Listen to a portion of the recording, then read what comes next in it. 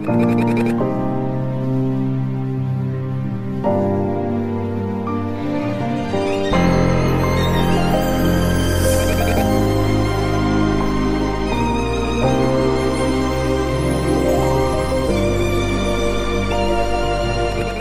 to another episode of For the Culture Podcast, soccer podcast for us, by us.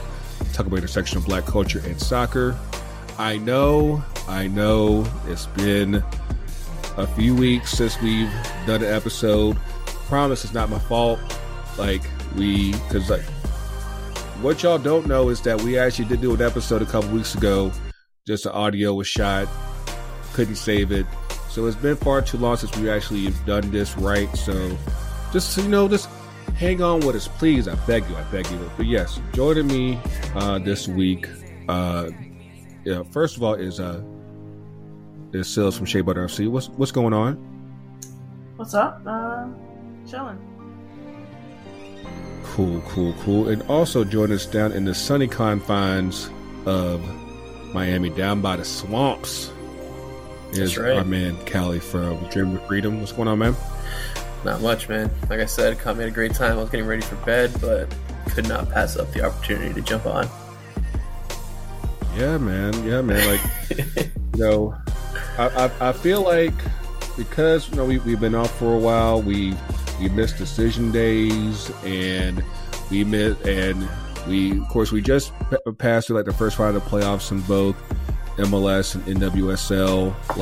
I feel like we're coming to this almost the cultureverse is almost completely out of teams for the playoffs. I think the only one that's left is Amani with Austin and then are you still claiming OL, Sills?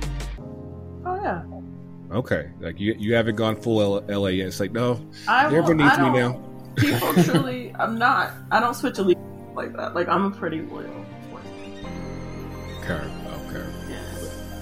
Because matter of fact, you're traveling up there this weekend, right? Yeah, I'm flying up for the semifinal. Nice. See, dedication.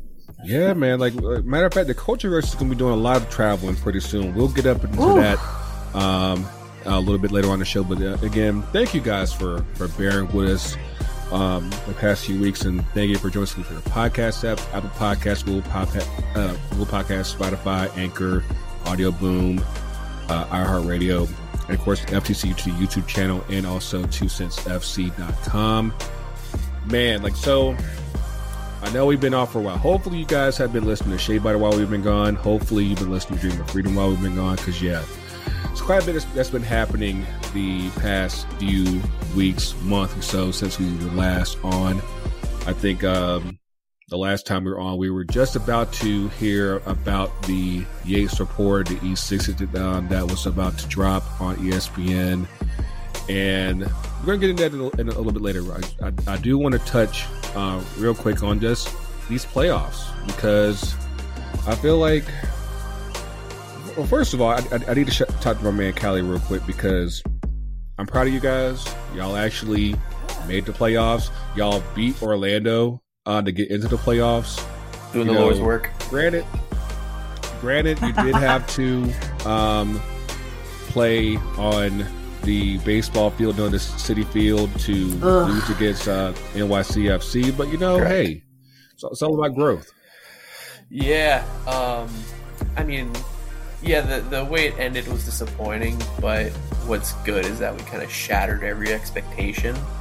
A lot of the pundits and stuff had us finishing 13th, 14th. A lot of people had us winning the wooden spoon, all that stuff, So the fact that we were able to kind of piece it together after I think we lost the first 5 games or so, and make a playoff, make it to the playoffs, and not just make it to the playoffs, but make it as a 5th seed.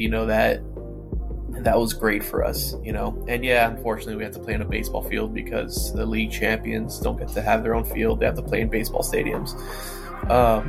And that's a whole other issue that MLS has to deal with, because it's absolutely ridiculous that a professional league is playing in baseball stadiums. But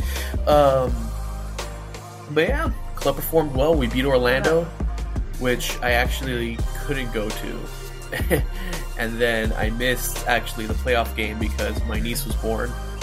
So I was kind of watching through spotty hospital Wi-Fi, trying to, but yeah, my niece was born at like 6:30 in the afternoon, and then it's like all the emotions came. That was it. We were all huddled up at the hospital waiting. So, yep. Gotcha. And yes, and I'd be remiss if we didn't mention this because, of course, like I said, right now we're running on a very limited staff right now. Shout out to our guys TK and Devin the Dude. They're actually probably by the time that y'all get this, we probably will have 2 new members of the Cultureverse. Just being delivered, and yeah, like it's right now it's wild times right now with us. But yeah, just if you're not already following Devin or TK on the socials, yeah, just give them a quick shout out, and because yeah, like I said, it's about to get pretty hectic in those households. But gotta get some FTC onesies, bibs. Listen, so when Eliza was first born, I think Tony actually made one for Eliza. But yeah, we definitely need to put that on the shop course right now. We'll get to the shop later. There's a whole lot going on right now. But yeah, back to the playoffs. So here's what we got going on. So we had the first round of both the MLS playoffs as well as the NWSL playoffs. Let's actually hit up on the NWSL playoffs. So in the right now we're going into the semifinals this week. We got Sil Squad OL Reign going up against KC Current, and then also in the other fixture we got Portland Thorns against Wave. San Diego. You gotta earn Wave. Yeah, but actually, like no, the crazy thing about that, like, because San Diego beat Chicago on Sunday. First of all, that game was way too long. Like, come on, they can't do that anymore. Then both MLS. Okay, so MLS didn't turn around and made it worse. Like, you got to do something about these start times, because like no game should be ending past midnight on a Sunday or a Monday. Like no, like you can't do that. Yeah. And I understand trying not to compete with like the NFL and stuff like that this time of the year, but I mean, like, again, like the Miami game was an 8:00 kickoff on a Monday. Like, come on, man. Like, yeah, what are you gonna do with that? And honestly, for the NWSL, it's not the same audience. Like, I promise you, if you play it in the afternoon on Sunday, people who watch the NWSL and NFL don't overlap that much. Like, it's fine. Yeah. It's also week 6 or 7 of the NFL. There's more games. Yeah, and I think you said it. Like, I don't think the fans overlap all that much. But even if you're concerned about that, do it on a Wednesday. Do it in the middle of the week. But that's the thing. Like, I feel like, and that's the unfortunate thing about soccer in this country, is that you can't really win, because, especially when it comes to playoff time, because you're fighting with football, and then you can't really do it on a weeknight, because in most cases people don't like to travel back in the city during the week, so you're screwed on doing weekday matches. So it's like you're damned if you do, damned if you don't. And of course, I know we mentioned a second ago, like with NYCFC, like they were originally supposed to be at Red Bull, but since the Mets imploded and got eliminated all extra quick in the playoffs, their stadium was available. So they're like, hey, we'll just go here instead. And I mean, hey, it worked for them, I guess. So, more power to them. But it's like you still put one of your playoff games in the baseball stadium. Like, I don't know if that's the best look for you, but I don't know. Like, how are you feeling about these playoffs? I mean, I'm assuming that everybody is just saying we're not rooting for Portland right now. Like, they're pretty much dead to everybody. I never root for Portland, but that's ever. How are we feeling about this Final Four? I mean, I think it's probably the 4 best teams of the year playing. I think. Listen, this article about Chicago Claire Watkins dropped yesterday. So I think we know a lot more about just how poorly that organization is run. They just ran out of bodies. Like, it was sad. It was almost sad. It's almost sad to watch them in the playoffs because they make it and they just don't ever have the bodies to get through a playoffs. And you could see it like on their faces, like, not again. And I think the expansion team going far in the playoffs is probably the better story for the NWSL. And a star, and a star of American soccer's on that team and playing well. So yeah, I think that's probably a good matchup. I think same for OL and Kansas City. I think those were good regular season matchups. Both of the home teams were home teams last year and lost at home. And I feel like both of those orgs have too much pride to lose. And honestly, Cascadia rivalry final is marketing wise gold. Best case, probably. Yeah. It's the one real. I know LA San Diego is becoming a rivalry, and rightfully so, but like, that's the rivalry in the league. So to be able to market that in your first primetime championship game, you don't really have to work that hard. Yeah. Which for this league is good, because Lord knows. I mean, I definitely see that. Of course, with everything circling around Portland right now, that would definitely be a gift and a curse, I guess you could say, for the league. But it'll be interesting because people hate Portland anyway. So I think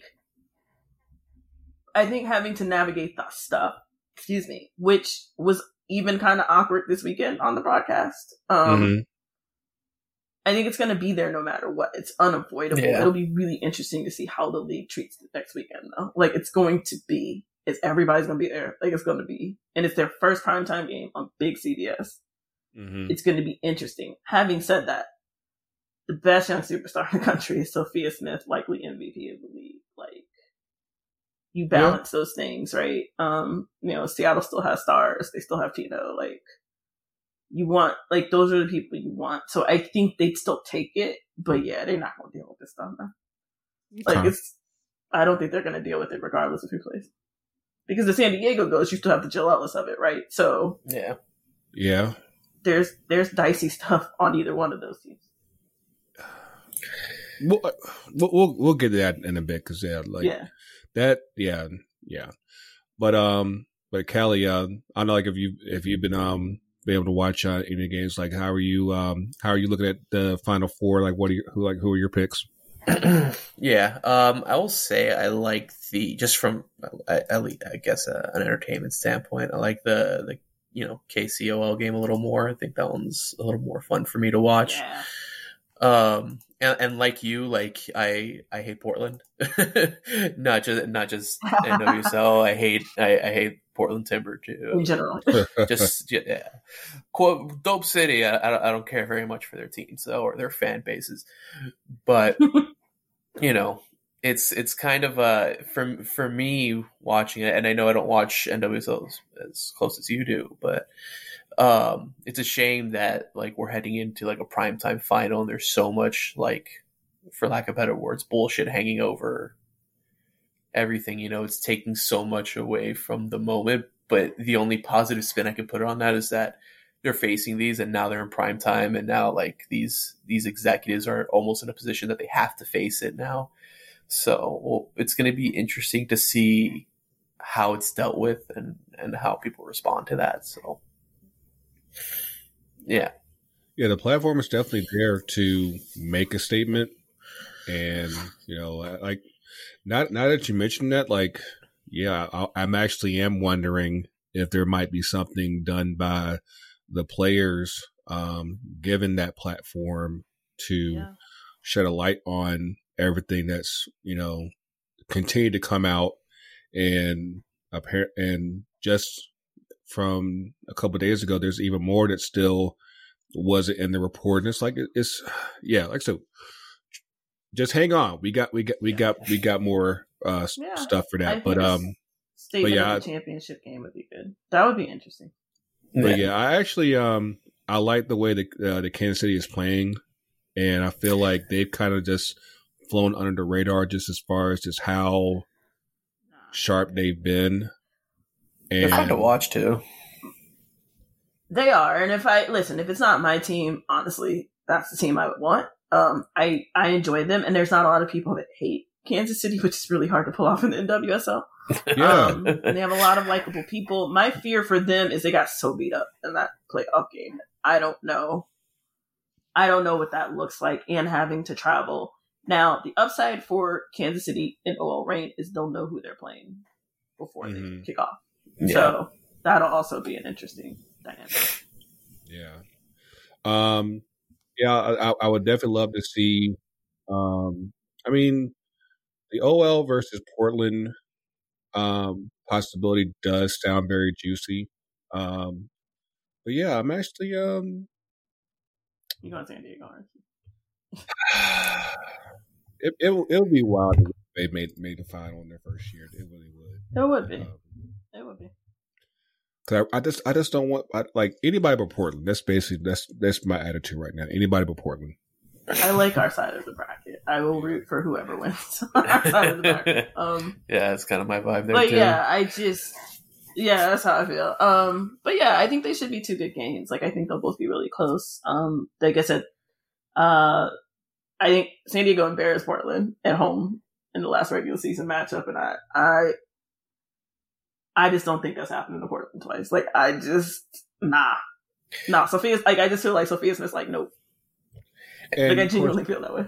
What in the last episode that we did a couple weeks ago, of course, we missed all the L's that were hung on the women's national team. Ooh. But I will say in the process, I have gained a love affair with Naomi Gerber. I think that she is an absolute boss. I would just like to hype myself up. So Stanford came to WSU last year, and I went to that game because it was free.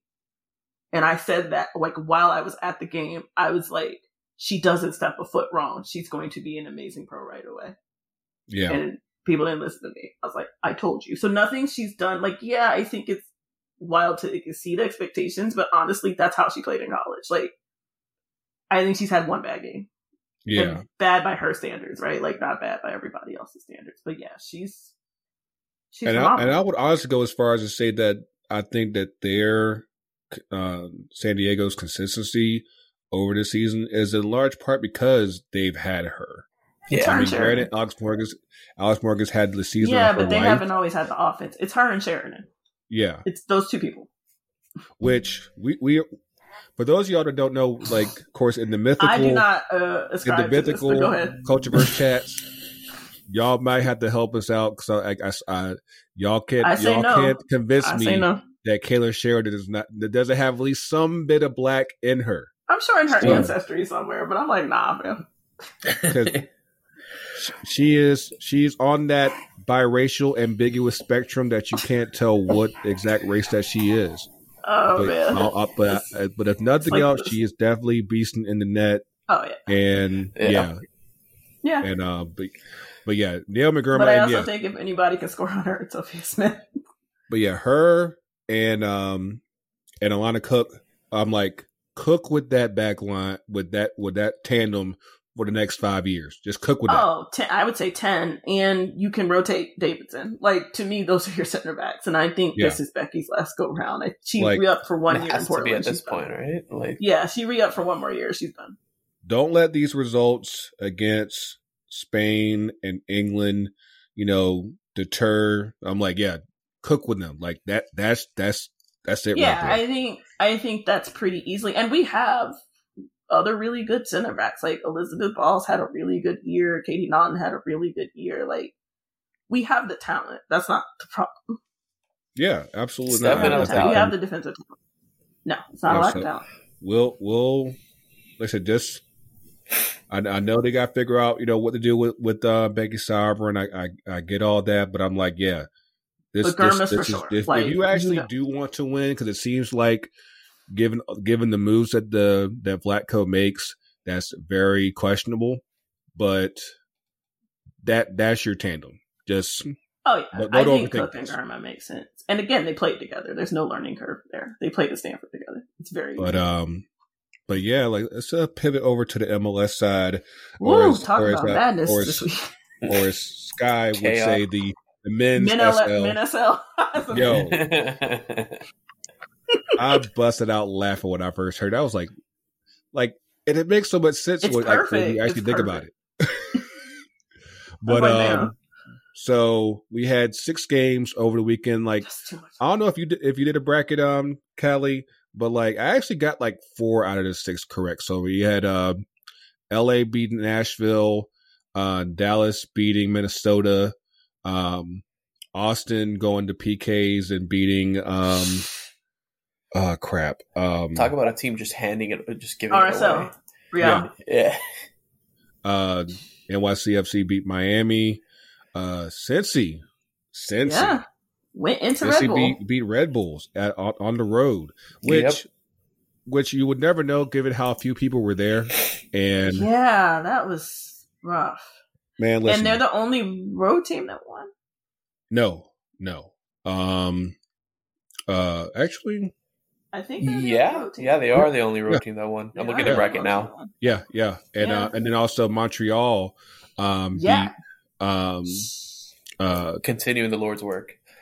Minnesota, right? No, Orlando. Sorry, Orlando. Oh yeah, I should have known when you said the Lord's work. I mean, yeah. But like, so we actually have some pretty juicy matchups on the men's side as well. We got on the West, we got Derby. Yes, El Trafico. All derbies in the West, man. Yes, LA and LA Galaxy, and then also Austin versus Dallas. Over in the East, we got Cincy versus Philly and Montreal versus NYC. Yes, and that's actually in Montreal. It was so weird watching that game because like we get so few home Montreal games on TV, so it's like, oh, this is how they actually get. I don't think I had seen them play all year. They never get any U.S. games. Like, and I'm like, wait, they should show them more. I like this team. I actually like that team.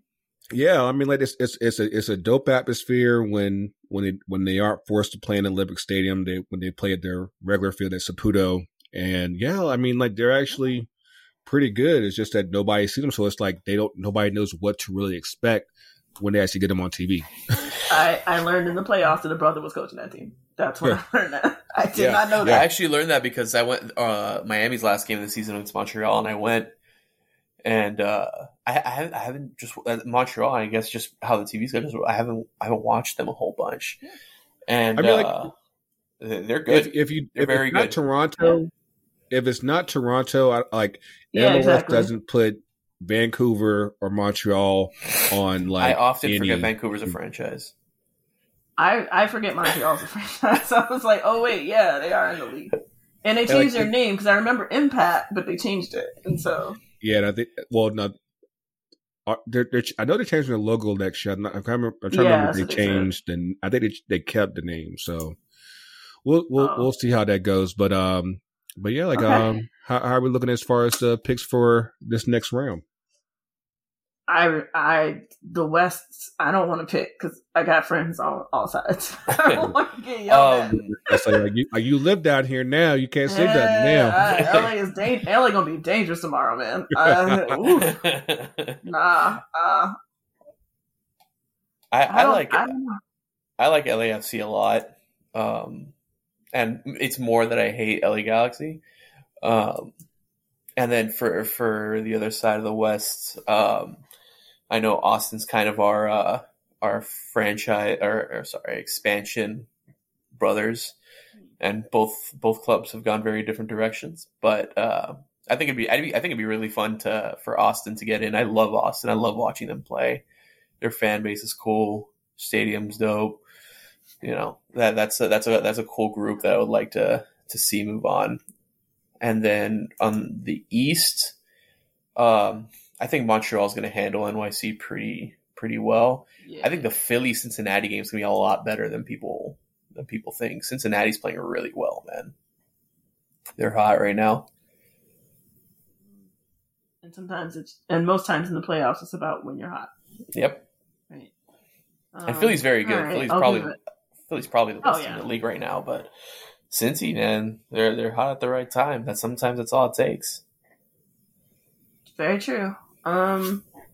Yeah, okay. Ooh, I'm not picking LA. I can't do it. I'll go ahead and pick on that. I'll do the other ones. I ain't doing that one. Because I actually do have LAFC winning MLS Cup, and I feel like we've gone through those years with them where they end up blowing their load way too soon in the come playoff time, and then also like in the MLS back tournament a couple years ago. I feel like they're in a space now where I feel like they should be able to overcome all of those past jitters and fuck ups and actually get over on the Galaxy. It won't be easy because I think it's still a lot of it's still mental, but I think that they should get over on the Galaxy. But that Texas one, man, that's going to be interesting because I feel like, I mean, this is obviously the furthest that Austin's ever been. Given this being their second year, luckily they have the home game. The whole field advantage. I actually think I picked Dallas in my bracket, but I'm actually pull a wild card. So I think Austin could pull this out. I mean, given the way that they came back against RSL, because like they gave up 2 pretty early against Real Salt Lake, but they came back in the second half, took the game to the PKs. There was an attempt by first of all, RSL probably gave like the worst PK performance I've seen in a long time with on penalties. I mean, like there's still one shot that still has not landed yet. It's still making its way over to probably Oklahoma by now. You know, so yeah, like it was bad, really, really bad. Over in the East, I'm pretty certain Philly should handle Cincinnati, and like I said, like I haven't seen Montreal to know, so I don't know, but I am thinking that NYCFC at least has the experience to where they should be able to win, but that one I'm probably the least certain on. Yeah. Okay. I'll do it this way. East. Yes, I think Philly. I do think Cincinnati puts up more of a fight than people think. I agree, but I still think Philly probably wins that by. I mean, like they've been blowing out people left and right this year. Like they've been on it. So I don't think it's a major stretch to think that they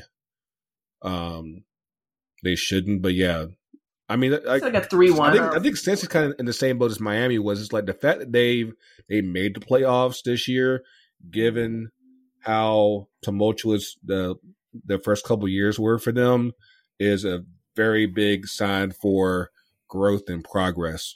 But yeah, like Philly, the momentum's on their side. Yeah, I think they've kind of been destined for the finals pretty much all season from what I've seen of them. And then in the other game, if nothing else, as long as we can avoid a MLS Cup final at Citi Field, I'm all for it. Whoever does beat NYC, we're good. Yeah, and I honestly think maybe it is the unknown. I think Montreal pulls it off, particularly at home. Seeing both teams play recently, I think Montreal does it. I'm calling Montreal to win on that one. Yeah, but I was like, when I watched, because I watched that game, and I was just like, I wish I had been able to watch this team more. Like, I like this team is nice. They play. I think they mentioned like their ownership was like, I mean, we want to win, but we really want to be entertaining. And I was like, oh yeah, I can see that with the type of football that they play. So I think that's a chalk. Is it really entertaining though if few people get to watch them? Though that's the thing. But but now is when that's a whole different conversation. But yeah. I guess and maybe he meant for their fans or growing it. I don't know. And I mean, I think a deep run helps them in that regard, absolutely. And maybe they get more airtime next year. Yeah, in the West. Go ahead. I mean, it's one of those things where, like, 'cause I think Montreal is like one of the lowest value teams in the league. but I think that's in large part because they get so little airtime. So hopefully, this is something that further stabilizes them. But we'll see. But what else you saying? I hope so. And then in the West, what is the name of that derby? Is it the Texas Derby? Like, what do we call that? The Texas one? One is Austin and Dallas. What is the name? That's part of Copa de Tejas. Okay, Copa de Tejas.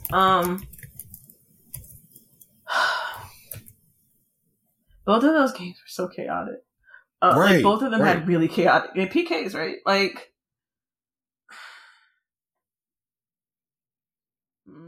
that's the one that's hard to pick.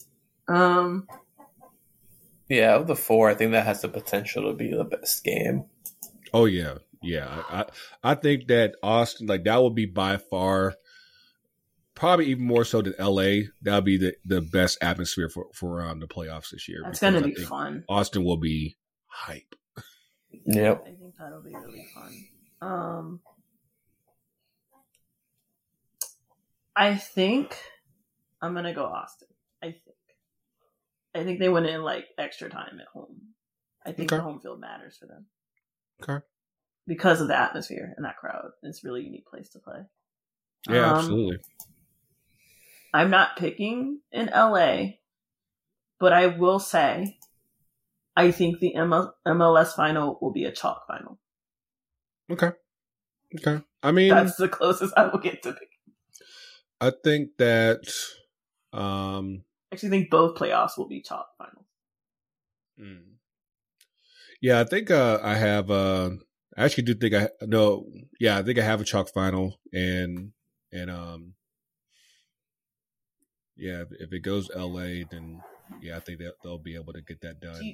Do you think FC gets it because it's at the bank? But I don't think that's how. I think the Galaxy win the rivalry games, though. I think that's. I think that when it comes to the final, especially if they get like Philly. Actually, no, I think I have NYC making the final, but I think either one. I think that if LAFC blows it, it will be in that game. It won't be against the Galaxy or even in the conference final. That game. You think they go penultimate, like make it to the finals and stuff? Yeah. Okay. But, which honestly would make Galaxy fans happy. So I don't know. It's fine. Yes. Melt that on the biggest stage. Because we can stop rooting for our teams. We never stop hating. That's right. I mean, but that's what rivals stay in rivals is all about. Exactly. Like you don't just root for something. Start rooting for that team just because they're in the same city or the same conference. I'm like, nah. Like, fuck them. I'm like, no, I ain't rooting for y'all. I'm rooting for whoever beats y'all. That's who I'm rooting for. Exactly. Like, if one day I stopped rooting for Oil Reign for whatever reason, I'm gonna still say fuck Portland. So that's real. I'm gonna hate them no matter what. So, even though I love and adore some of their players, like, that's real. So yeah, I think they'll be entertaining games. Like, I don't think we'll get any games where just like, ugh. Yeah, I tell people my two favorite teams are Inter Miami and whoever's playing Orlando. So there you go. That's what I'm saying. Hey. Oh man! And actually, while I'm thinking about that, I didn't want to do it for 2 up or 2 down. Because speaking of Florida, over on the other side of I-4 is the Tampa Bay Rowdies. And for those of y'all who haven't been keeping up, there was an incident that happened a few weeks back with a game against the Rowdies and I believe it was Monterey Bay. Yeah, it was Monterey Bay. A player, it actually happens to be a former Atlanta United player, Lawrence White, was accused of saying a racial slur against one of the Monterey Bay players. Initially, USL laid out a 12-game suspension against White, but then they walked it all the way back. They didn't even say just let's just go from 12 to 6. They said, nah, let's just act like it didn't happen. Like, I gotta say, like, USL needs some spine or something. Cause damn, that was not a good look. Even the language around that, like, one, to go from 10 games to no games is just really jarring. Yeah, absolutely. But all of the language around, like the and why. how quickly it happened too. Yeah, it was just, I don't know. Like I feel like Rowdy's trying to say that there was no proof right. of Not it. that I'm it like, happened, is that you don't know that it happened. Right. Which is how it always gets worded. And I'm just like, but that's the point. Because the Rowdies, like they put out a statement initially that sounded just ass backwards. They tried to walk that back and just say that, yeah, we want to make sure that we don't want to insinuate that we don't believe this guy. We just want to stand by our guy. And I was like, you still didn't word all that right. But okay, like we hear you. But yeah, like the fact that the league just said like, nah, like this just didn't happen at all. Like that's something where, especially given everything that's been happening in American soccer in general right now, it's like, yeah, like obviously you need to investigate, but I'm like, you got to stand on something because clearly something happened, and you need to at least address that. And I can't imagine like how it will just go from this no game. So like, if make that one make sense. But but just to circle back, let us know what you guys think as far as who's going to make the final for the NWSL. Let us know who you think is going to make the semis and final for MLS. Let us know on the socials at FTC UTD on Twitter and on Instagram. And on the flip side, we're going to try to do like at least a mini dive on everything that's happened the past month with the NWSL, the Yates report, and see what the next steps are from here. But stick with us. We'll get a quick word from our fam at 2 cents, and we'll be right back.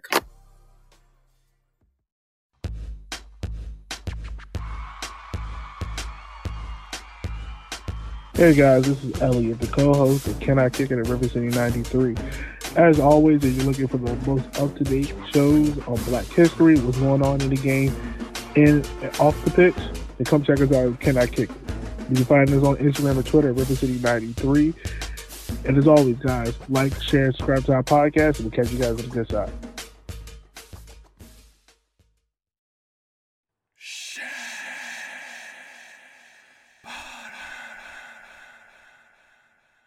This should be played at high volume, preferably in a residential area.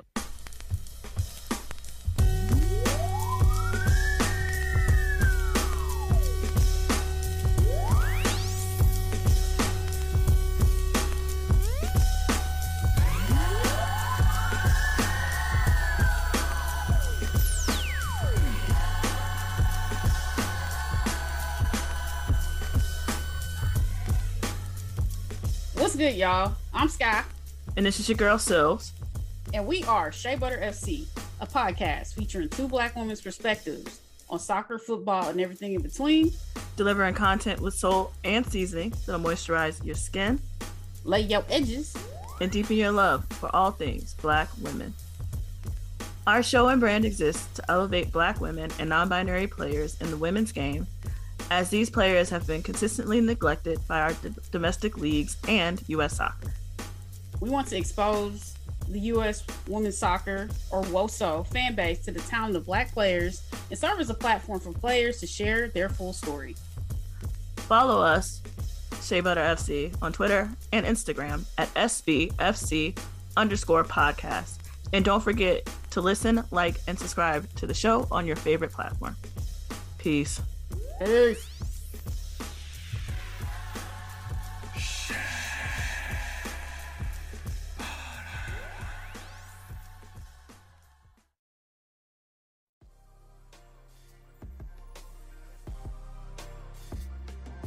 And we are back. Oh, now before we get up in this, I actually want to just share some upcoming news with the Cultureverse. Of course, we're recording this on the 19th of of October. I'm not sure if we'll get an episode in next week, but coming on, of course, the following weekend is the 29th, which is the weekend of the NWSL final, which is in Washington, D.C. at Audi Field. The Cultureverse will be in damn near full effect in D.C. You'll have the Shea Butter crew. You'll have a good chunk of FTC. 2 Cents will be there. We will definitely be out and about in the streets. Of course, for me and Sills, that's kind of like a home away from home. The DC area, of course, for Devin. Hopefully the baby will allow him to come out and he'll be able to show his face at least for a little bit. He stays up in Baltimore, and me and Mark will be up there. I'm really looking forward to making this trip. Of course, I got a thing coming up this weekend, so let's just say the celebrations will be extended into this trip up in DC. But yes, for those of y'all who are at least somewhat familiar with us, y'all have seen these faces. Y'all like, oh, I actually know who you are. You're not just a stranger. Come through, pull up. Yes. No, like I said, I promise we don't all give rest in bid spaces. We all don't. We're actually pretty nice. I mean, yeah. Come through and see us, unless you're a handful of people who probably already know who you are. So it's all good. So it's all good. And they probably not coming to stop by our space anyway. So they'll probably just sit and stew up in the bar, be like, oh, there they go. They go smiling. Just look at them. Just I hate them when they're so happy. Fuck them. Nah, it's all good. We gonna have fun. People can be mad. We gonna have fun. Yeah. Like, of course, you didn't tell me till like before we started recording that like your parents actually finally didn't make it out to the Pacific Northwest. Yeah, no, they moved literally right. You ain't gotta do the whole Petersburg run. You ain't gotta do all that. I do not have to do the Petersburg run. I need to go back at some point and just visit, but I don't have a free place to stay anymore, so we'll see what that looks like. I miss my homecoming too, man. So it's all right. It's this weekend. Because this weekend is Howard's homecoming. This week, Virginia State just had their homecoming a couple weeks ago. I know. Shout out to Yogi, and I know Yogi's been like knee deep in just everything between teaching, coaching, grad school, like same. It's a miracle he comes up for air, but hopefully, I haven't heard yet if he's gonna come up. I'm hoping. No, because Richmond has a game that day. That's right. Playoffs. Oh yes. Shout out to the Kickers. Up the Roos, baby. Let's go. Yes, League One regular season champs, and so the good times up in Richmond. Last week in that City Stadium. But shout out to them. Shout out to I think it was San Antonio who won the USL regular season championship. So I need to see like what their playoff bracket looks like and see how things are looking on with them. Now that we got that out of the way, so again, we've been off the past couple weeks, and while we've been away, we had the report done by Sally Yates, and then also there's a very powerful E60 piece on the reports that came out over the past year. They had our girl Kai McCullough. She was interviewed on the in the piece. Shout out to her. For those of y'all who might not have been following up with that, basically I'll try to give you guys a quick Cliff's notes as far as what happened. They accused Rory Dames of sexual misconduct. They accused Paul Riley of sexual misconduct. They the former coach with the Christy Holly. I didn't got to him. Oh, okay. Fuck that Sorry. entirely. The first Steve with the Washington Spirit. Bald. Yes. No, that's the owner. Oh, Richie Burke. Sorry. Yeah, Richie Burke. When I heard Kaya tell that story, you know, from just, and then have the other players kind of corroborate it, I was like, basically what they were talking about is this, like, back 2 years ago right after the George Floyd murder, and how Richie Burke was basically making light of that incident and using basically a tackle dummy and wanted to take a picture with the team with his knee on the neck of the dummy. And I'm like, I remember reading about that last year, and I was just like, it managed to be even worse to hear her talk about it. And I'm like, dude, like, you cannot be this damn tone deaf. You just can't. But, and to go further, again, like I said, Christy Holly was accused of more or less rape. Yeah. Of one of his players in Racing Louisville. And just a few days ago, there was actually a story that came out with a staff member, a former staff member with Racing Louisville, where did they just like make up a story just to get her out? Like, what was that? So she wasn't employed by Louisville. She was employed by the hospital. Yeah. And they sent her to intern, essentially, as one of the physical trainers, right? And she continually brought up these concerns, but it turned out one of the people Christy Holly was having an affair with was on that team as well. Mm-hmm. And so Holly and James O'Connor, who is the president. Owner. Owner? Let me make sure. Hold on. No, I don't think James O'Connor's the owner. I think he's the president. Okay. Of both racing and what's the Louisville City? Louisville City. But basically, as she lodged complaints because she went to the league, there wasn't really an HR department. And so she ended up James having O'Connor's the executive vice president. Yep. VP. But essentially she had to sit in the room with James O'Connor and Christy Holly as they lied about the conditions that she had brought forth, and basically forced her to quit, which means she couldn't get like severance or she couldn't get unemployment. Mm-hmm. But she was trying to do the right thing. Like, she wasn't able to force players to play and all this other stuff. So she was really trying to, like, hey, something's not right almost immediately. Yeah, and they were eventually, and she was young-ish, and so they were really able to force her out. And so her mother actually shared that out yesterday on Twitter, in a pretty long thread, which is worth reading. And I think a lot of us quote tweeted it. So if you want to read it, you can.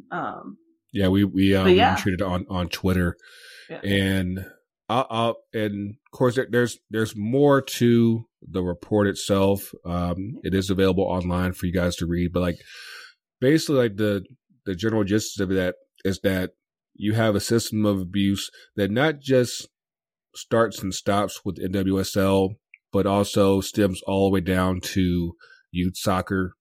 And just, you have a lot of cretins out here, you know, basically preying on the fact that soccer is a very profitable business in this country.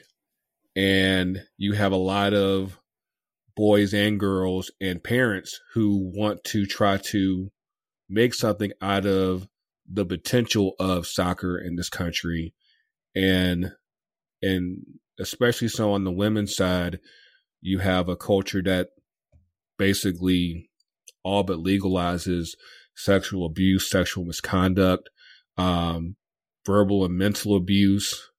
And all this has resulted in the resignation of Merritt Paulson with the Portland Thorns, and as well as with the Timbers as well.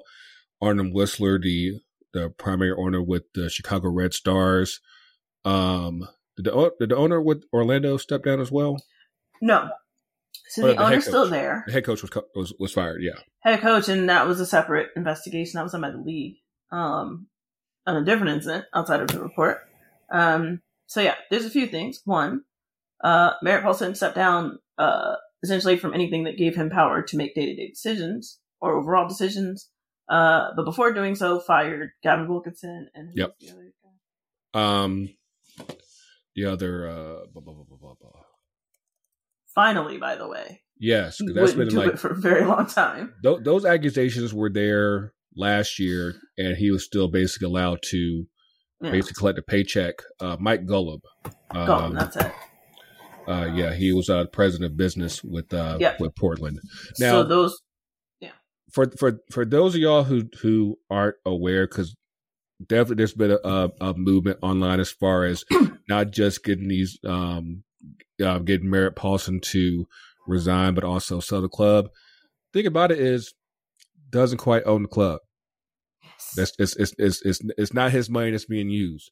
It's actually his daddy's money that's being used. And in case you guys don't follow the government or politics, he actually has a very notable father.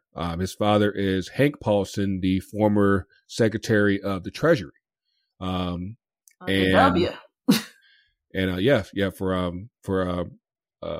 W. Bush 43, the guy that pretty much led us to where we are right now. But yeah. Also, fun fact, Merritt Paulson's real name is Hank Merritt Paulson. The third, third. That's it. Yeah. And that's why it didn't quite register me at first. But then, of he course, goes by Merritt on purpose for that reason. Yeah. If you Google Hank Paulson and Merritt Paulson and see a picture of them side by side, just trust me. Oh God, Hank never had to go on Maury for him. No, that's his boy. That's his boy. Yeah. So, now that I think we've given, I guess, a quick summary as far as what all, how we, where we are now. I guess the question is, where do we go from here? Because all things considered, if we got rid of everybody who was accused, that pretty much cuts out at least half of the league. All right. I don't know. Every day I have new thoughts. First and foremost, I still haven't finished reading through the report. It's 100. It's 319 pages. It's total. Yeah. I think some of that's the footnotes and stuff, but yeah, it's a long report. Yeah. And it's detailed. And I, full discretion, obviously I know some people don't think we are journalists in the NWSL. And so I hopped on the essentially presser that Sally Yates did the day the report came out. And I mean, she was really clear. She basically said, this is the report they put out because if they really investigated every single thing, they'd never be able to put a report out because that's how much there is to investigate. And so she at least wanted to be thorough on those two cases.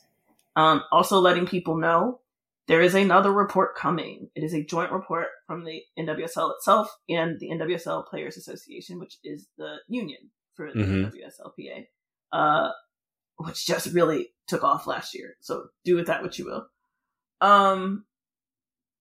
And that's supposed to come out before the end of the year as well, and will likely give details about the other cases that are pending and the other complaints that have been lodged, specifically within the league, and will come with recommendations. And it seems like teams are cooperating with that group of investigators. I don't know what that means. Somewhat, because I mean, it sounds like Paulson wasn't really participating. Louisville's the Yates report lacked a lot of participation. Louisville's a very touchy situation because basically, again, Christy Holly was accused of rape. So you're talking about actual criminal charges that can be laid upon him, and I want to say there was maybe some trouble with Chicago. I'm not sure. Oh yeah, so you have. That was newer. The stuff with Chicago is coming out now, right? That's some of it is, but there's a lot of detail about Chicago, and particularly former coach Roy Dames, who only resigned after the championship game last year. Yeah, and we didn't really find out the real reason he resigned until a week after that. Yeah, it's going to be interesting. So yeah, there was Roy Dames has definitely been accused of at least sexual harassment. Some things have gone further, maybe not in detail and in the way that, Holly's has. I think that what's scary about Dames is he's tied to youth soccer directly. Yeah. He has a just camp or academy or something. Like he just had like an academy. I don't think he was there, but his academy had a tournament or something. Yeah. This past weekend. So he's deeply tied to youth soccer in the Chicago area, and that's how he was able to scout local talent. And Arnim Whistler is an incredibly cheap man, and so that's how you were able to sort of keep those teams stacked with talent. And now that I know what I know, and I'm You're like, looking back. I'm glad that they never won anything, because that's just karma. Which sucks for the players, but yeah. And that's the wild part about it, because, for those of you who haven't followed the Red Stars, and because like they date back even prior to the NWSL, yes, and they've literally had like a who's who of names that have come through that team over the years. You've had Kristen Press, you've had Megan Rapinoe, Sam Kerr played for Chicago. Yeah. Julie Ertz played for Chicago. Alyssa Nair still plays for Chicago. Mel Pugh now plays for Chicago. Sophia Huerta played for Chicago. Many superstars have come through that city. Yeah.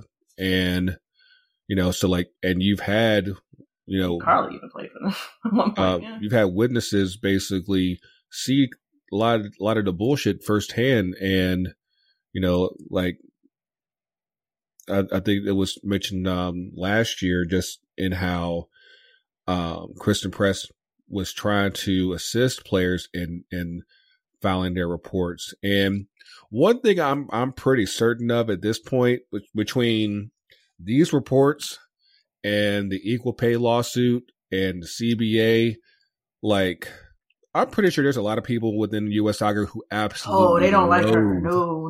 Loathe Kristen Press.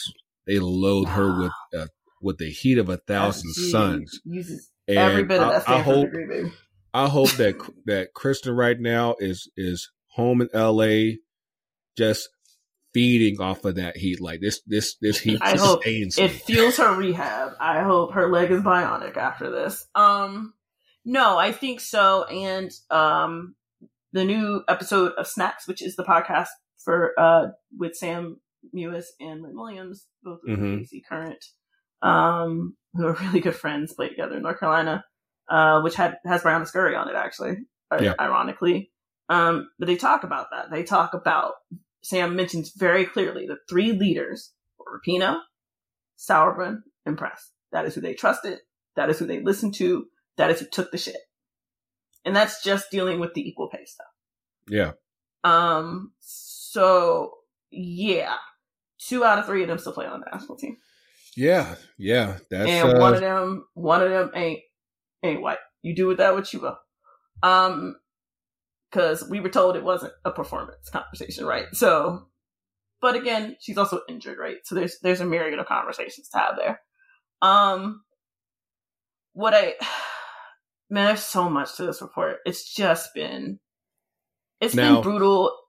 Go ahead. And it's coupled with stuff going on elsewhere in the world in women's soccer as well. Now, mind you, we're only really scratching the surface here. If you're not already subscribed to Shea Butter, Sky and Silves just put out an episode today on Wednesday. Definitely give that episode a listen. Is that also with Diaspora, or was that just y'all? No. That's just a classic SBFC episode. We did a crossover with Diaspora a few weeks ago, and we've had them on our Patreon episodes recently as well for our paying patrons.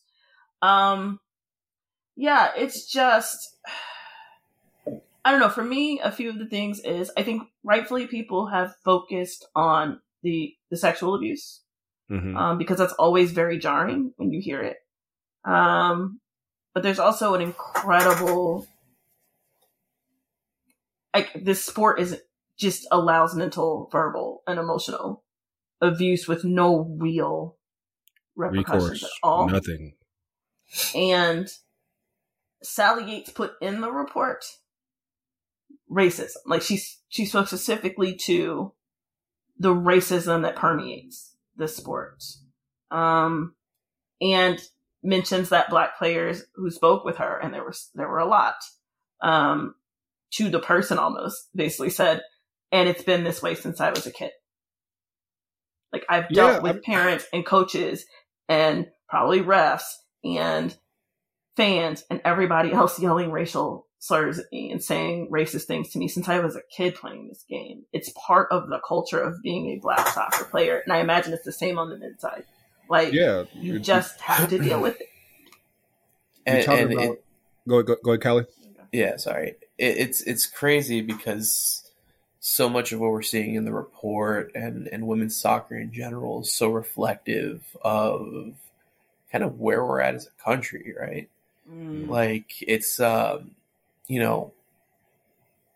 it's tough for me to try and read through the report, and it's tough for me to read through some of the things because I have a daughter, who I want to play soccer one day. I coach high school girls soccer, and I think about like them having to go through something like that, and it really gets me angry. And the fact that it's not one or two isolated instances.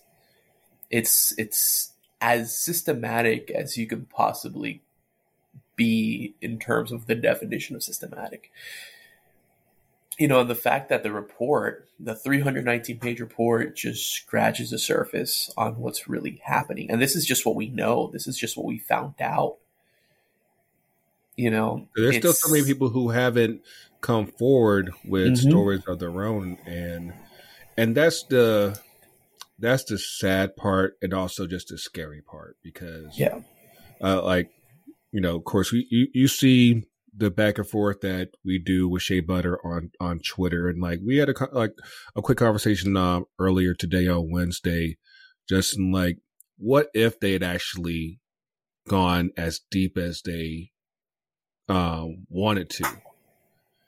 I firmly believe that it would probably kill this game for everybody, not just women, everybody. Yeah.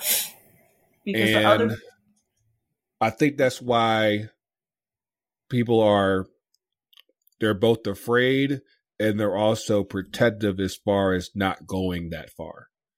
Because, there are good people who are trying to do the good work for this game in this country and actually try to grow it.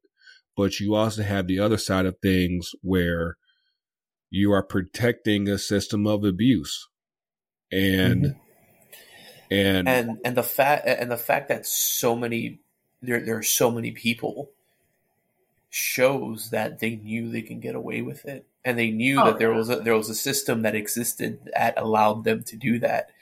And it's crazy how just some of the light reading, or more some of the coaches and executives and people that were, that were listed, their response was basically like, well, fuck you. Like, Yeah.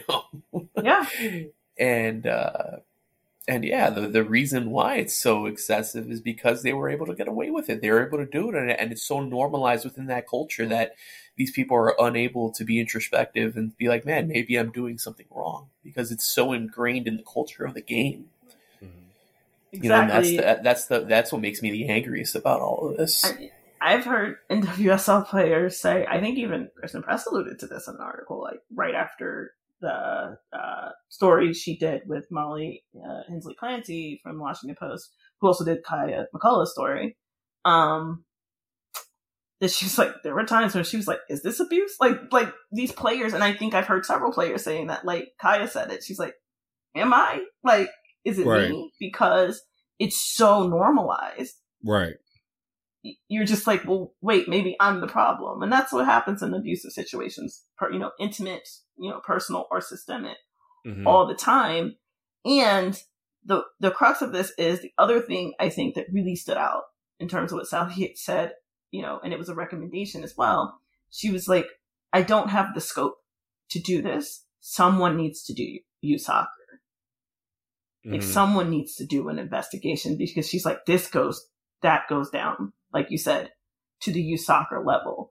And I do think that's what everyone's afraid of, that if you open that Pandora's box, it's going to get horrifying. And the interesting thing there, because, you know, there's always been the long hash story situation with youth soccer where you have pay to play, and where parents are paying coaches and academies to try to develop their kids and everything. And while I was having the conversation earlier, I really started to think about it, and I'm like, even if you fix the system to where it isn't pay to play and clubs are more free to spin between each other, like, I think that actually would open up an even bigger Pandora's box, because then you would come into the business of transfer fees, and suddenly you're getting to the business of, I want my kid to be worth $500,000 at like 14 years old, and what are you doing to get that kid to that type of value? What are you doing in terms of exploiting and just putting these kids in a position to where it's unhealthy for them? And then also you're pushing them probably far away from home, much before they're ready to. And so I when I thought about that, I was like, fix, like, you're damned if you do, you're damned if you don't, because I think that in both situations, you're still forced into a situation where money is pushing everything, and people, as you can see, they'll do something strange for a lot of change real quick. Yeah.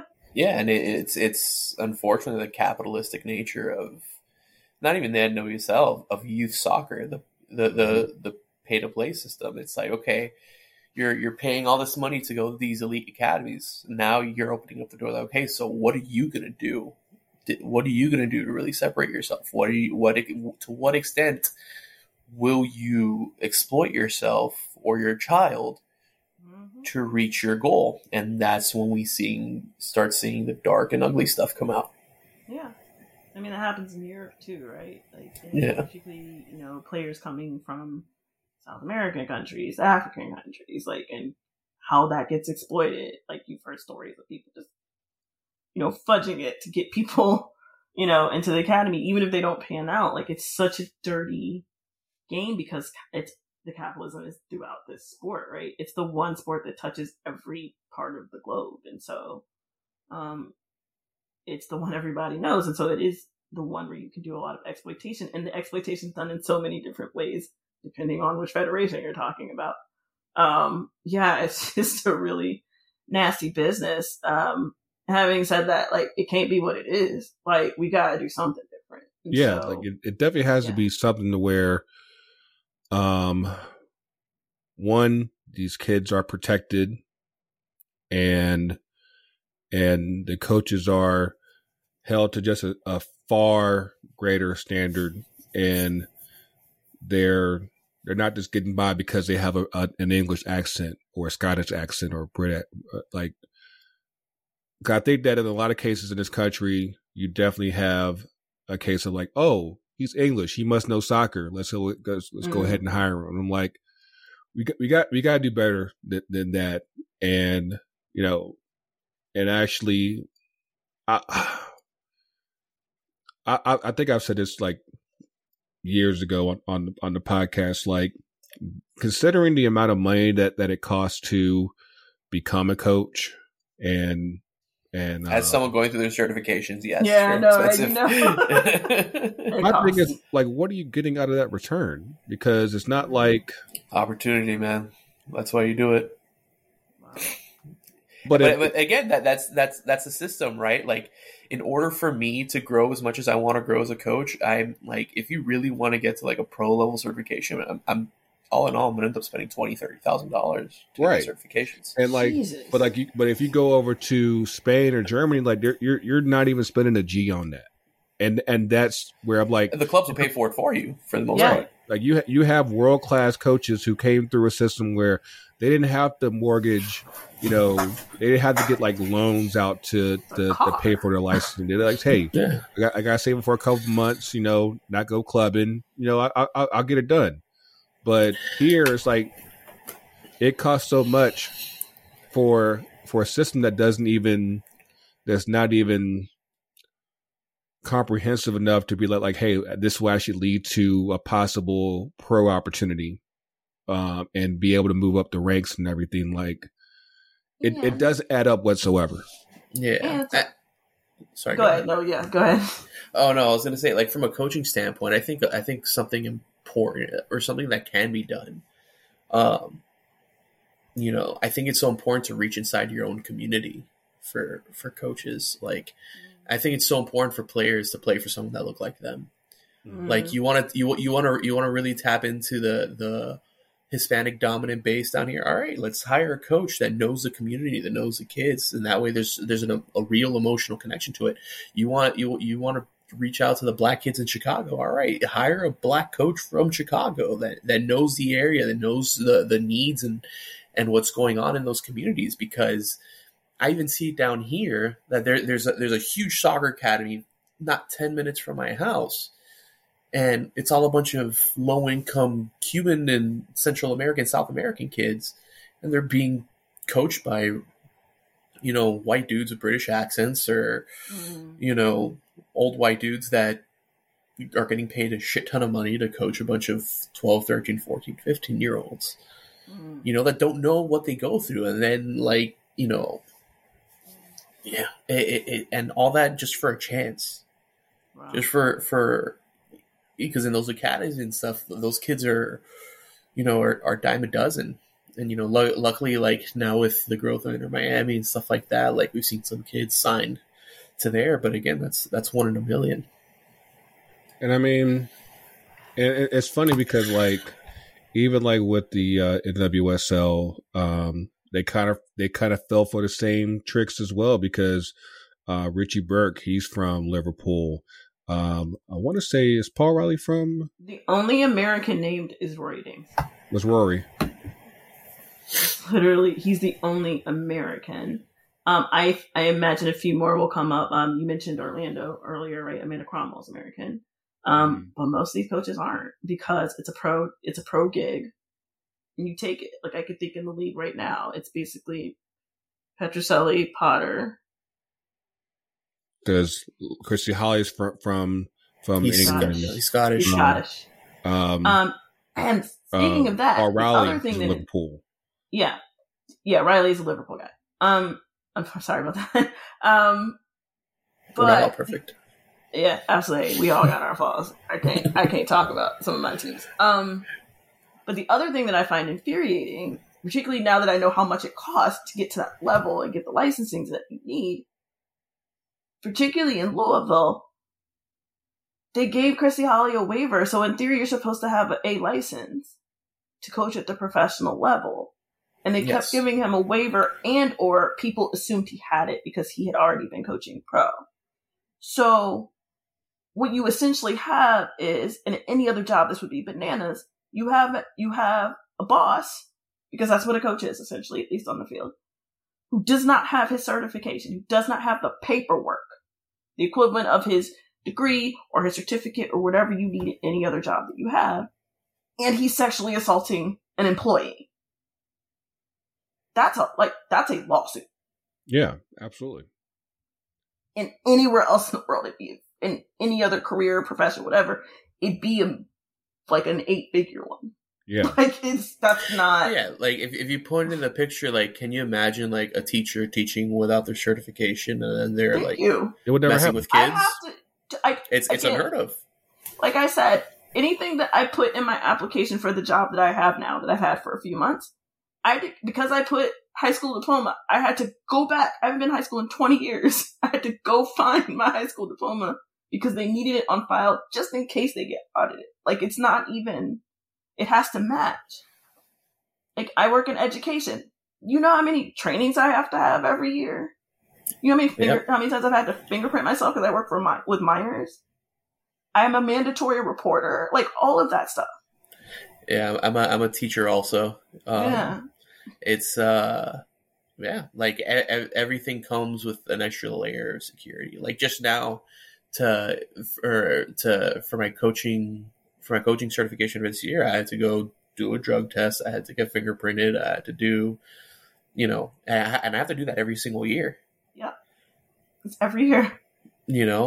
And it's just crazy how it like if we have to do this and we're getting paid as educators, not very much, not at all. With the responsibility of mandatory reporting and active shooter training and professional developments that we have to do 10 times a year. Why isn't someone who maybe they're not working with minors on the NWSL, but you're working with women, you're working with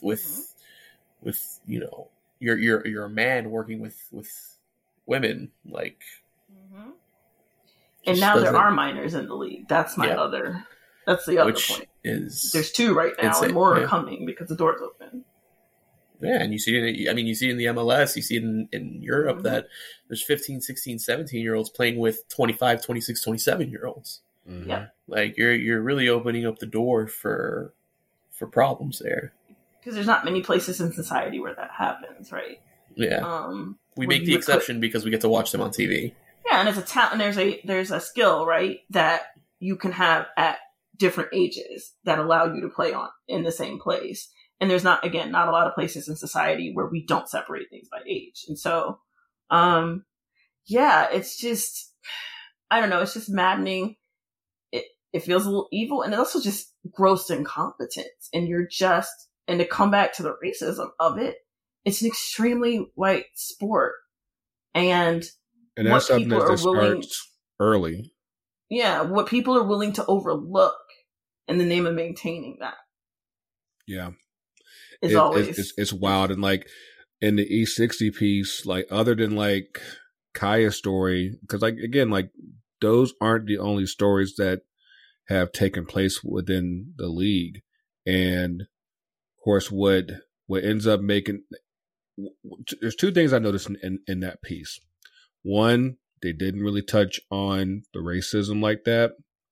And then 2, they were really light on U.S. soccer. Oh, yeah. Because at the end of the day, for the large majority of the NWSL's existence, they've been financially backed by U.S. soccer. And I think the FMF as well. And I think Canada's soccer fed as well. Man, Canada's got their own issues. Allocation for national team players ended December 31st, 2021. What? It just ended last year. Wow. Okay. But wait, say that one more time. The allocation money, the allocation practice that U.S. Soccer had with the NWSL from its inception, because they were horrified of it folding, because 2 other leagues had folded.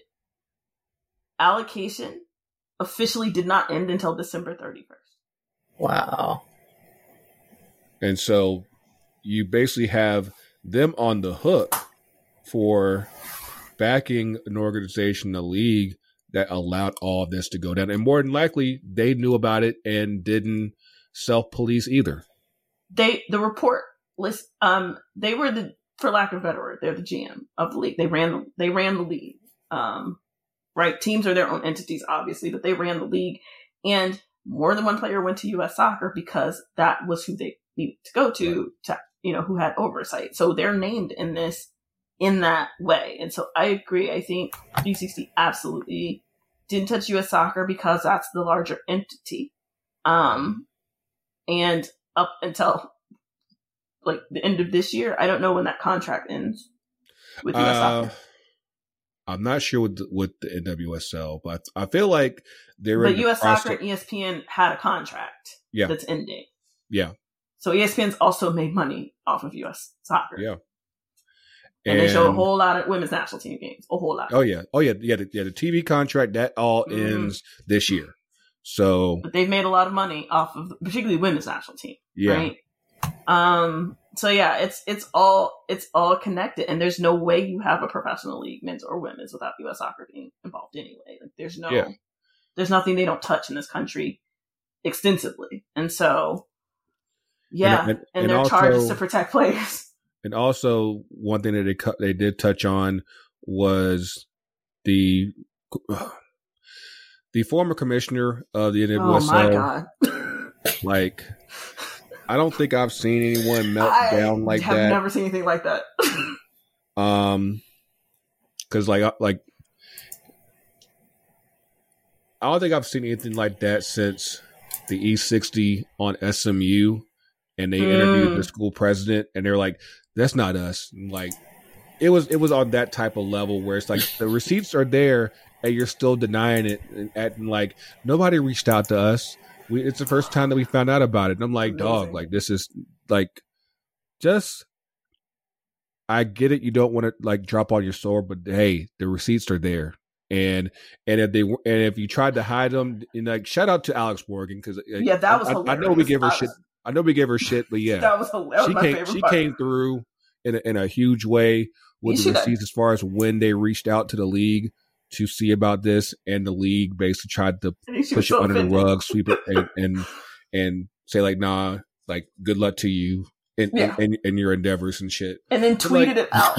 She tweeted it out. It was amazing. That was amazing. But yeah, and what kills me about Lisa Barrett interview, Lisa Barrett, former commissioner of the NWSL, resigned late last year. She didn't have to do the interview.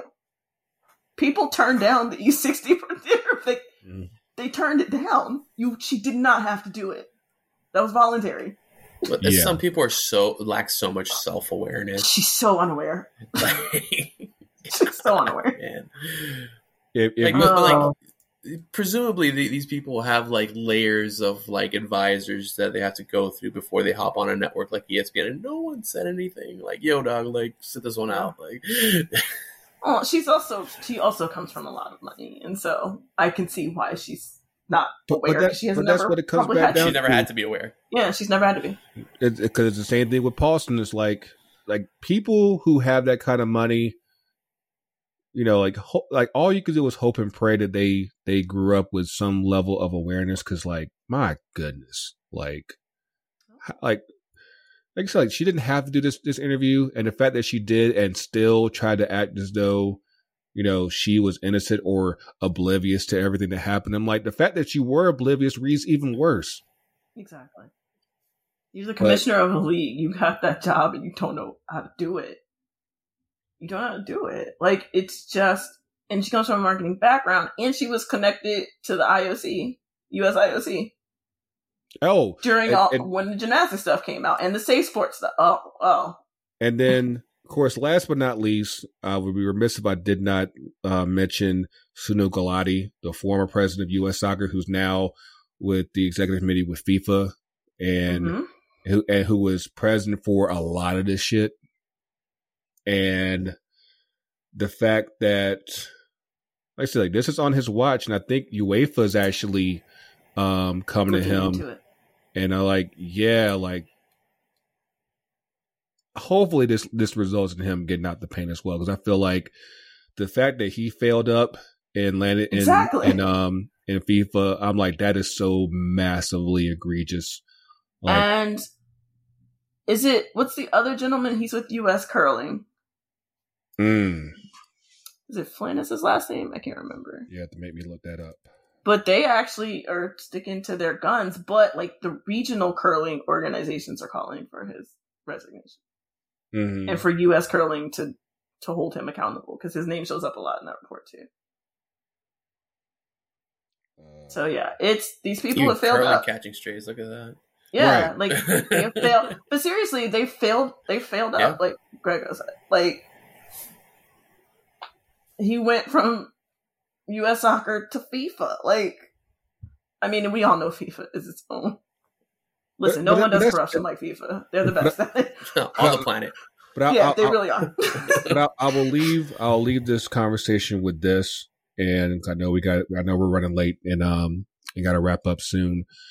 Hopefully, we're like the ultimate result from this is a couple things. One, obviously, everyone that was involved gets forced out, banned, forced to sell their teams. Prison time in some cases. Yeah, like in some cases, prison time. Mm-hmm. I think that at minimum, you're gonna see some teams get relocated just because of how egregious the operations were. Louisville, but I the more reports that come out after this, the more I'm like, all this new money that's coming to the league, they need to get get some money in savings to say, hey, we might need an exit plan so we can go start up our own thing and try to do this right by each other, the players, and everyone who actually wants soccer in this country to succeed, because it's clear that you have people who are stubborn, sexist, racist, more than likely homophobic as well. Oh, they didn't even touch on that either. Absolutely. And they know that because we are in a country that doesn't necessarily prioritize soccer in the hierarchy of sports here, they know that they've been able to get away with this for so long and are just trying to keep that machine going. And I'm hoping, especially considering that the U.S. is I think did they confirm that they're bidding for 2027? I don't think it's been officially said, but yeah, I think Cindy Parlow-Cone said when they hired the new guy, I can't remember his name, the CFO or whatever his position is, that they were seriously considering bidding for either 27 or 31. Yeah, so you basically have, you already have 2026 coming. Mm-hmm. 2027 will be right after that, and I don't know how it would even be fathomable that you would still have a lot of these people still in place or nearby the game as these big ass events come up in the next couple of years. It would be absolutely a failure on everybody involved if that was allowed to happen, and it probably like it would. And it kind of goes to my second point. A few years ago, U.S. soccer was viewed as the white hat in world soccer. Like we basically were the ones who got Sepp Blatter out the paint, Michel Platini out the paint, and people were thinking that the U.S. are the good guys. They're the ones that are trying to look out for everybody. Only for people to find out that on the men's side, they're basically cannibalizing the game over there, allowing the top league to eat up the lower divisions and take their teams with no compensation. But then also on the women's side, you basically have allowed a system of abuse and more like the abuse on the boys' side as well. Oh, yeah. But you've allowed this system to go on for so long that you realize that U.S. soccer is just as bad as a lot of the countries that people actually accuse of being corrupt. And that's something that hopefully within this next decade, I would be ambitious to say by those upcoming World Cups, we get all these people the fuck out the paint. They absolutely have to go. And I feel as though even for the amount of growth that we've done in this country, despite all this, just imagine if we actually have people involved who actually care, who actually want to see, this game grow from youth to coaching to professionals. Everyone's able to sustain and grow and flourish, and we're just stuck in a situation where a lot of those people go unchecked, and I think people are trying to figure out how can we effectively get these people out when it's clear in a lot of cases we can't just force them out. We have to figure out some type of way to get this done. But But yeah, again, if you haven't done so already, again, check out a lot of the recent episodes with Shea Butter, because again, they've been going over all this in much more detail, and much more granular, because again, it's so much. It really is a lot. Again, the report itself is over 300 pages. There's another one coming. You have the E60 special. I think there was another one that might have been somewhat related, maybe like last year, but I'm not sure. Of course, there's countless articles on this stuff.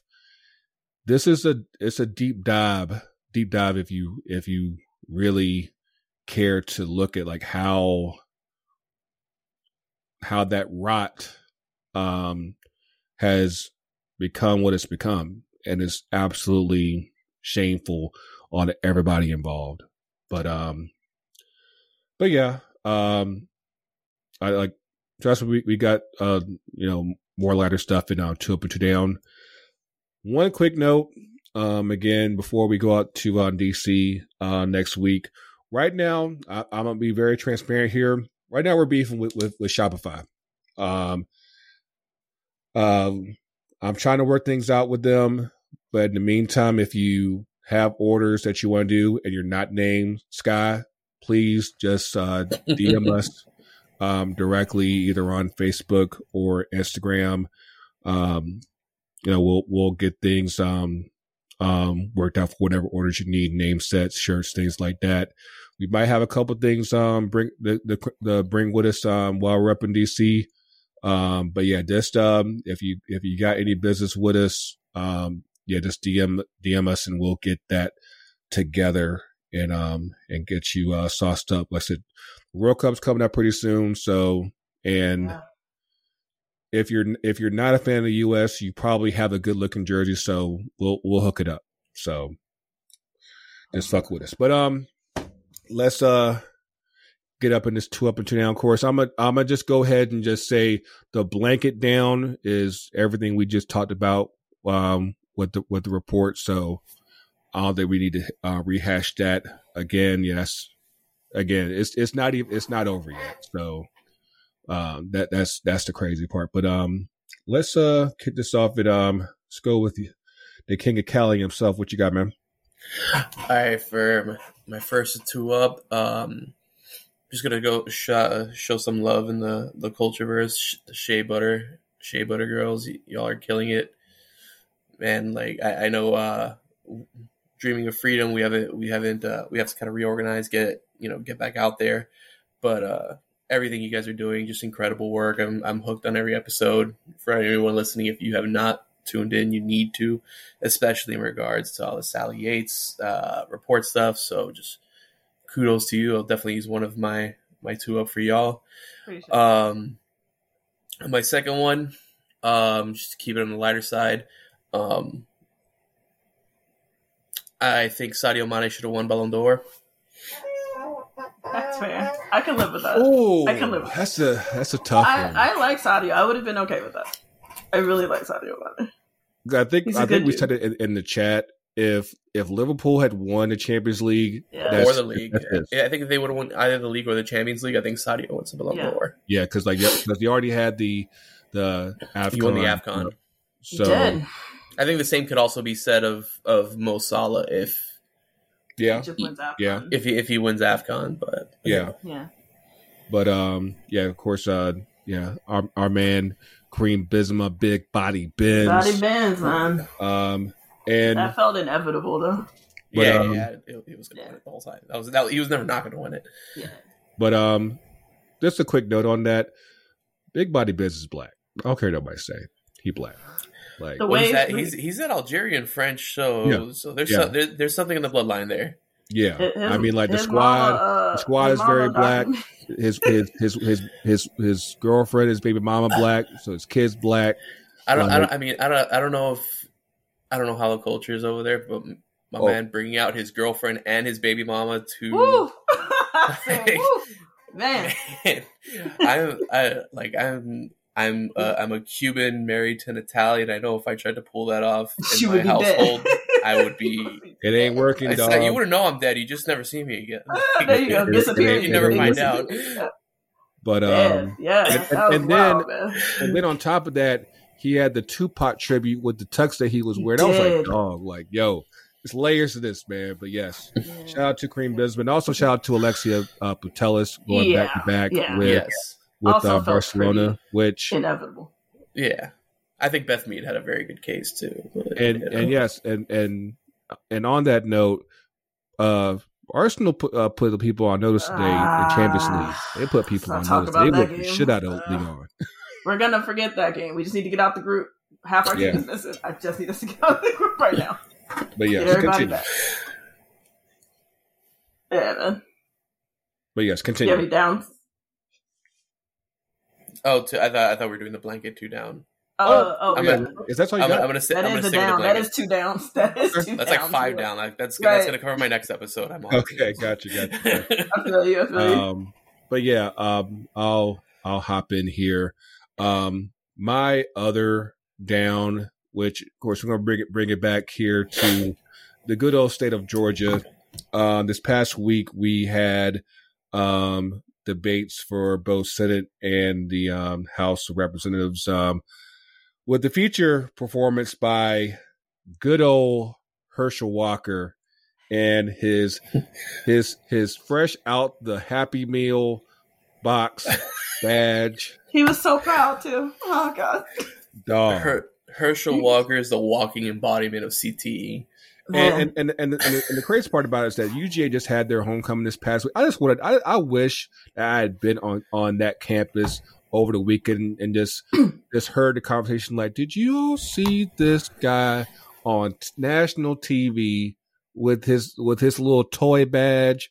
Like, it's like Party City. Y'all know that I am anything but a UGA fan, and I feel like yo, if he manages to win this is on UGA. I'm like, y'all got like this, like y'all made this. There you go. Y'all did this.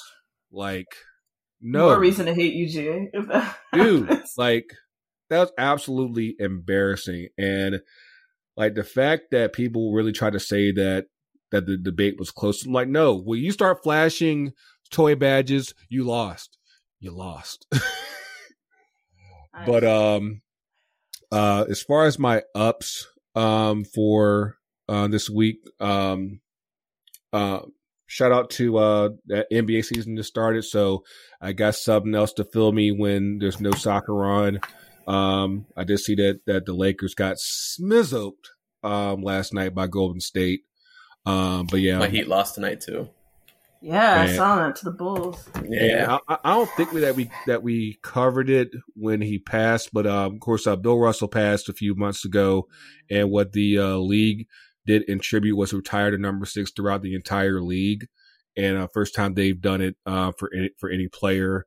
Of course, the Celtics, they played last night against the Sixers.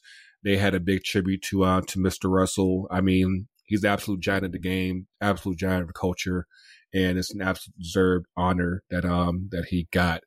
And then last but not least, you had both. I got to give a shout out to your boys, Cali. They beat Man City. You know, hey, I'll do it too often. Yes. We're back, baby. Never losing again. I don't do it too often, but anytime Man City loses, it's a good day for the world. And then also Alabama losing to Tennessee. I did not realize how much that I missed seeing a dope environment at Neyland Stadium in Knoxville, Tennessee. Like that shit was absolutely jumping. It was too dope afterwards. Great game.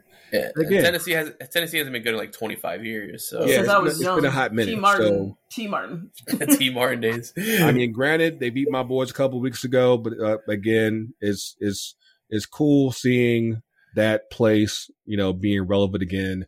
Hopefully they keep this going and they beat Georgia as well. Because again, please, I feel like Portland, Georgia, teams with red and black, like right now, it's just not your time. I mean, it just is what it is. But yeah.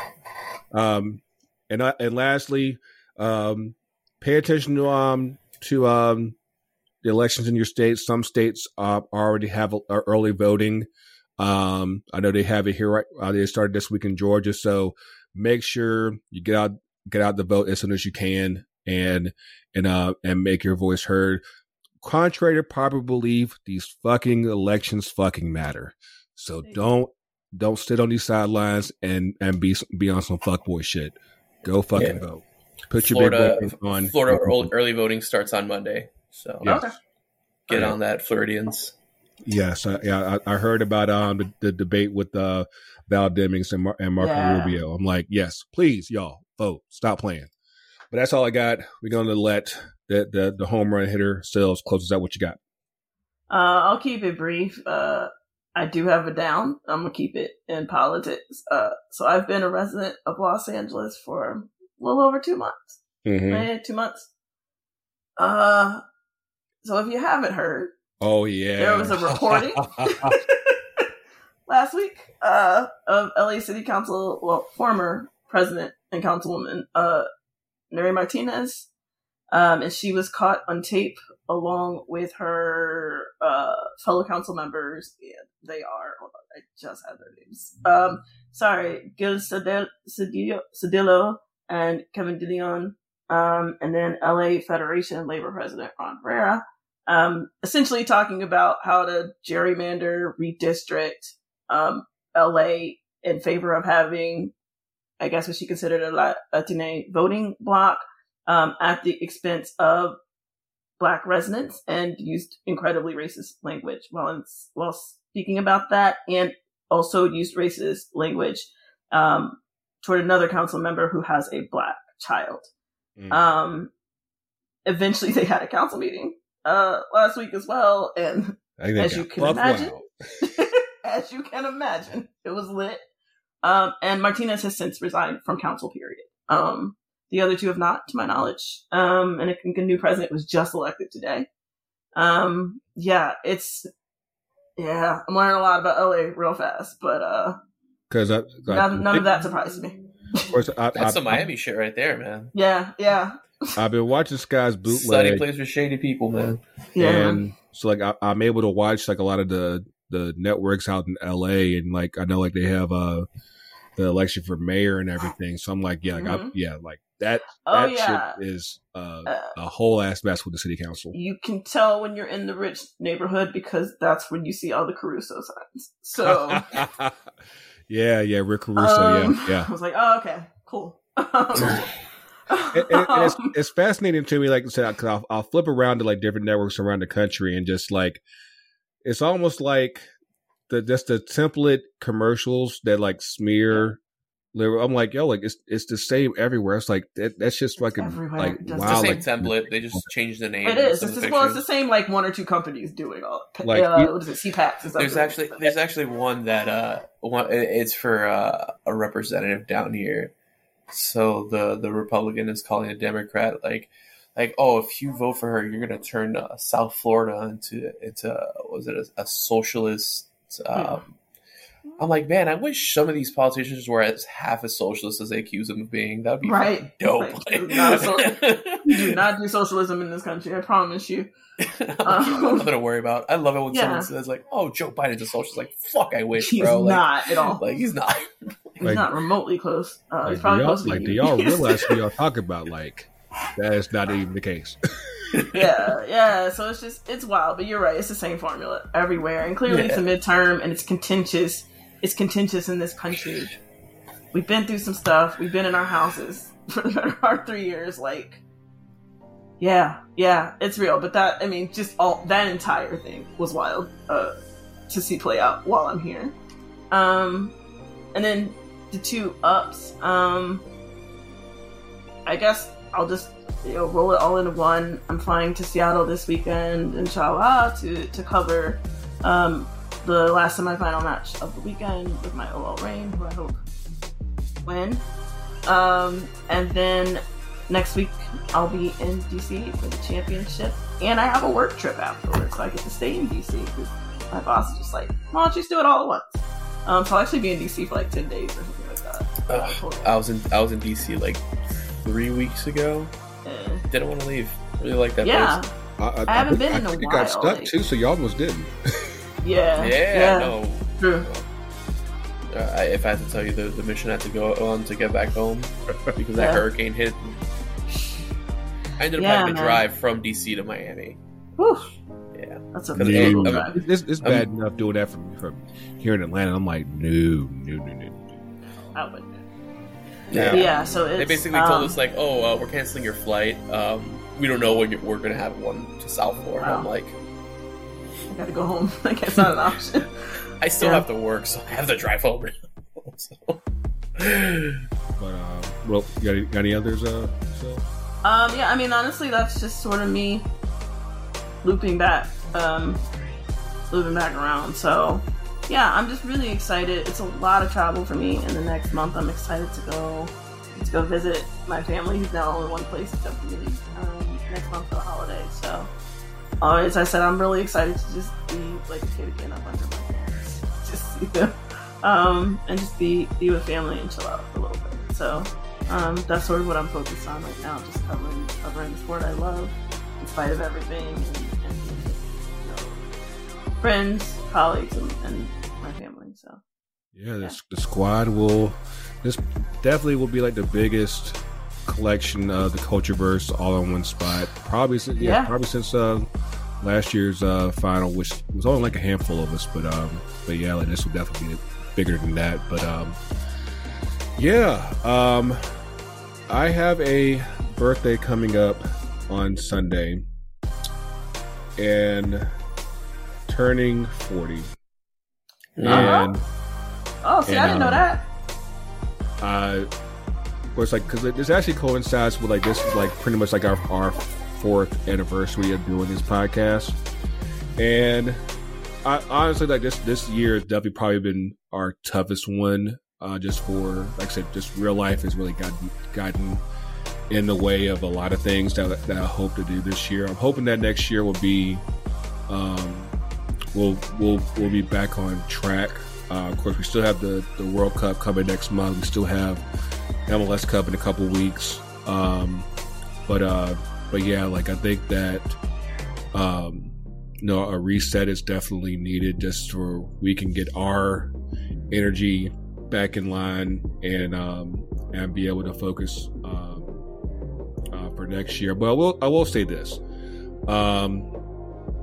Thank you to everyone that's been a part of the Cultureverse. Shea Butter, Dreaming of Freedom, Walking 90, 2 Cents, Can I Kick It, and of course Shea Butter. Again, like, I'll if I do nothing else in this podcast space, just getting y'all off the ground, that's something I'm okay with that. And again, I thank you guys. I love all you guys. The one thing I guess I can say is, as I've reached this milestone, because it also coincides with me being here in Atlanta for 10 years. There's no substitute for hard work. You have to do it yourself. You got to, don't expect luck. Luck is by chance. If anything, if the luck comes and you still do the work, it only makes you even more prepared for what comes when everything hits.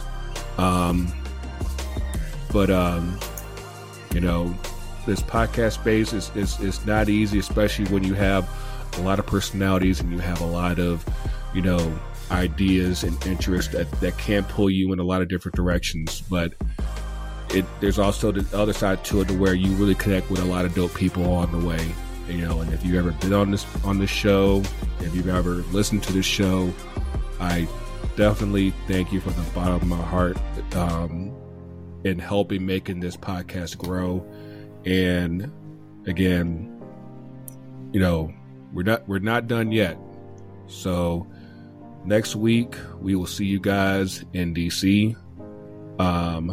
Stay tuned for more stuff from us. Again, the World Cup's right around the corner. Like, we haven't even got to the roster decision. That'll probably be like right before our next episode. So get ready for that. Yeah, I mean, like, of course, in between all these episodes, as always, you can catch on the socials at FTC, UTD, Facebook, Twitter, Instagram, FTC UTD Pod on TikTok. Yeah, I mean, even if we're not, recording every week, we're still heavy and active on there, talking to the culture, live tweeting during games. So trust me, we got you guys covered however we can. But until DC, until our next episode for the entire Cultureverse, the culture's real, the culture's everywhere. Don't wear thin jackets in DC, y'all. Just be smart. We will see y'all soon, and we out. FTC UTD.